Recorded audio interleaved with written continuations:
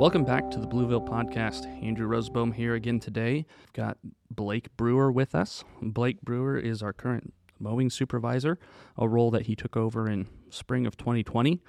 He actually started mowing under Jason Martin in 2017.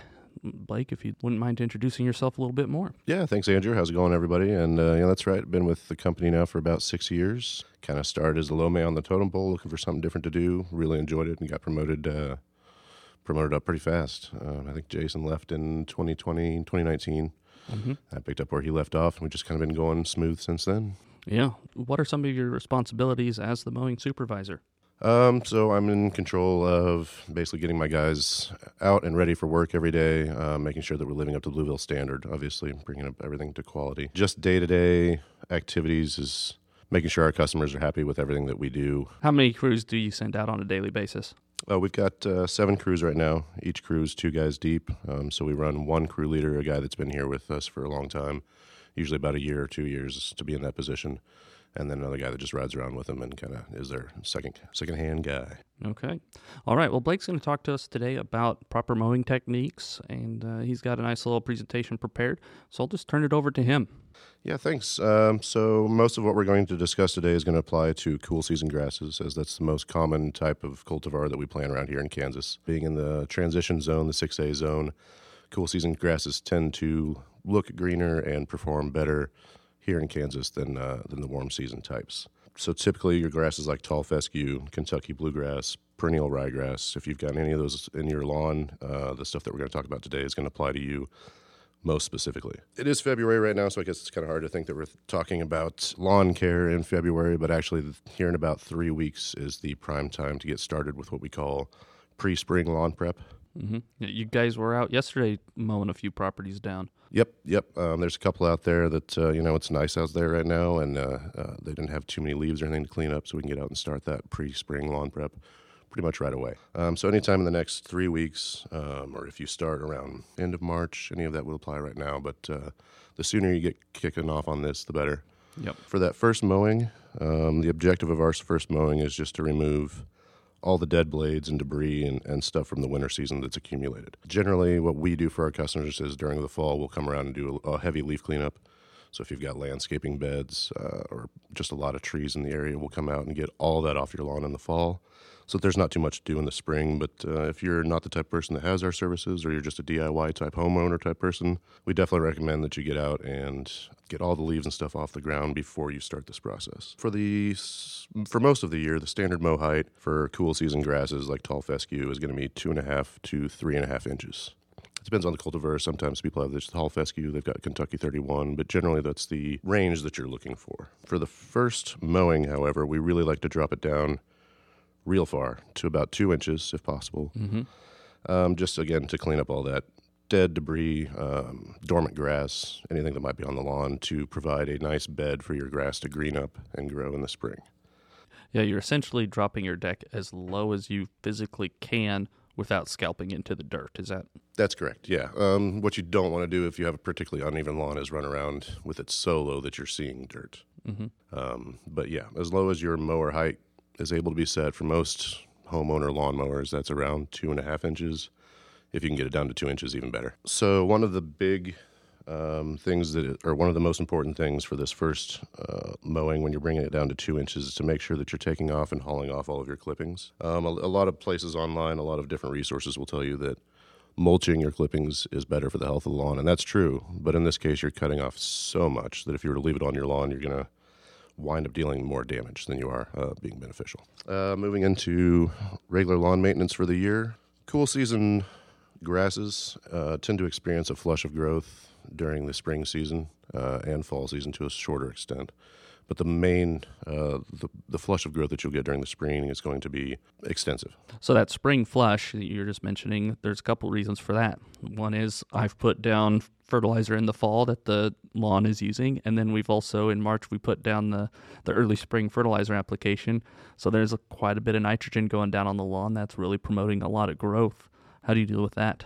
Yeah, so to deal with that, what we want to do is raise your mow height up from the 2 inches for that first early mowing to around 3 to 3.5 inches for tall fescue lawns or any cool season lawn, really. And then really it's a game of making sure you're on top of your mowing with frequency.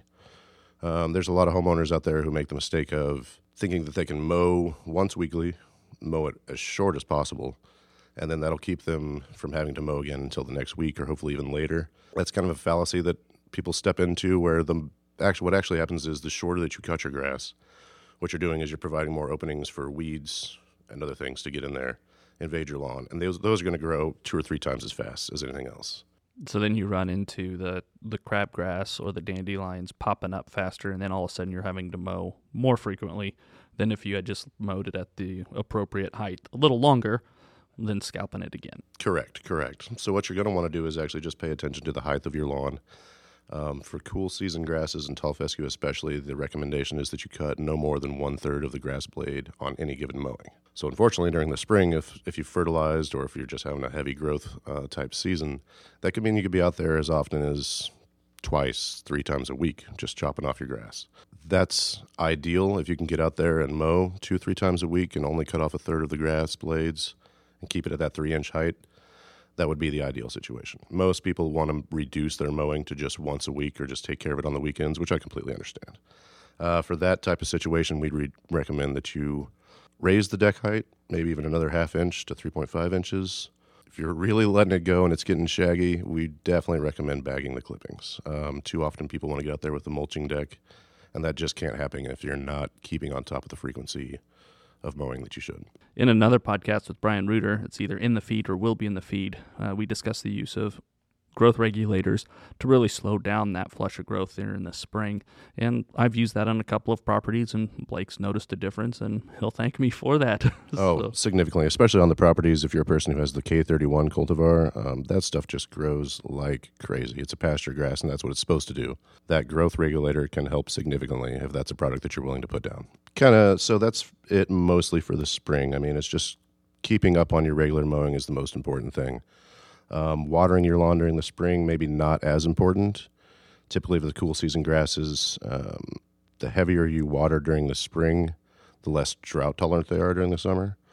So if you can keep your watering down to, don't let it go dry, but keep it moderate during the spring. And then once we kick into the summer season, that's when you should really focus on making sure that you're watering the lawn and raising your deck height to raising that up to the upper end of the spectrum for your mower, for your cool season lawn. Which is usually 4 inches or higher even? Yeah, we talk about 3.5 inches to 4 inches depending on what you've got going on, especially for K31 blends that we just talked about. You're going to want to keep that up at 4 inches just because the longer you keep your grass during the summer heat waves, the more nutrients and water that they can store themselves, and that helps with drought tolerance and that helps with disease prevention. Just generally keeps your lawn in a healthier state throughout the summer months. When you're mowing, what directions do you prefer to mow? In general, you just want to make sure that you're changing direction on your lawn every single week. For our guys, we make sure that they go north and south one week, east and west the next week, diagonal the week after that, and then the other diagonal the week after that. That's just to keep the stripes looking really nice. You can choose nearly any direction for your push mowing lawn. Doesn't really make a whole lot of difference. You just want to make sure that you're not taking the same path over and over again, just to prevent ruts and to prevent traffic damage, essentially, just high traffic damage. Yeah, one thing I've noticed with a push mown lawn, those wheels are narrower, so you're putting the wheels themselves are narrower, so they apply a lot more pressure to the lawn. So if you look at a lawn that's been push mowed, someone who's outlining, which is a good practice, but if you've outlined every single week the same direction, you will get that wear mark in there. So the way to prevent that is to not put your outside tire right in the edge of the lawn, but maybe move in a few inches every week and vary that around. Yes, you might have to do a little bit more edging, but you're not getting that wear mark. Yeah, correct. And you can even tell very few homeowners that push mow tend to change directions. You can tell on a lawn that's been push mowed the same way week after week after week. You'll see not just the tire marks, but if you were to take and walk over that lawn, you'll feel the ruts where those tires have developed. It's not so. It's like you said. It's the fact that the tires are smaller. They're not as wide. They're not pneumatic at all, and so all the pressure that you're putting onto that lawn goes through those tires, right? And it's just always causes damage. And the other thing is that a homeowner has to pay a little bit more attention to than us as a company is blade sharpness. Here at Blueville, we have someone dedicated to sharpening blades every evening when the mowers get back. If your blade is too dull, you're not cutting the grass, you're actually ripping and tearing the edge there, so you have more of a rough area that can brown out. So if you've mown your lawn and a day or two later you look out and it's got kind of a tan or brown tinge to the top of it, go out and take a look at the ends of those leaf blades, see if they've been torn, and that top little quarter centimeter or so will be brown where it's dried out, and that's just a matter of keeping your blades sharp. For a homeowner, it's hard to know how often to sharpen your blades, but once you see that develop, it's important to get those blades sharpened again. You're absolutely right. It's easy to go out there and just take a look at your lawn, and if the tips of those grass blades are frayed and brown, it's probably about time to sharpen your blade. We do it every night, like you said, although that's a little bit excessive. We mow so many lawns per day, we're more prone to damage to our blades than the typical homeowner. If you're someone who's out there and you're not hitting a lot of sticks or branches or anything on your lawn, you may be able to get away with, say, once a month. And that's something I would recommend is at least once a month. But you could probably get away with 3 times a year if you're really not hitting much of anything out there. I will be honest, I have yet to sharpen my lawnmower blades at home. Yeah. And I've had that mower for 4 or 5 years now. Yeah, it's easy to forget, that's for sure. But again, I haven't noticed any damage to the lawn, so maybe I've got a small lawn. Maybe I can push it a little longer than other folks. Yeah, and you don't need those things to be razor sharp either. That's kind of a mistake that a lot of people made, is if it's too sharp is not really a thing, but the sharper that blade is, the easier it is for it to lose its edge. As long as you're rubbing your hands on it and it feels like it's butter knife sharp, that's plenty sharp enough to be cutting your blades, or your grass, rather. Yep. You got anything else for us, Blake? Not really. You guys can kind of, after summer wears down, the heat of the summer kind of wears down, and we're going into the fall, you can feel free to lower that deck height back down to about 3 inches. Once we're back into the second flush of growth during the fall, there's no reason to be cutting that high anymore. But aside from that, no, that's about all I had. Just really the biggest mistake, like I said, that people make is trying to cut too low. There's no better prevention for weeds and disease in your lawn than a nice, thick, lush stand of grass. And if you cut too low, you just can't achieve that. Yep, having that leaf canopy higher prevents weeds from germinating, prevents the soil underneath from drying out, and it just keeps the lawn healthier. Yeah, absolutely.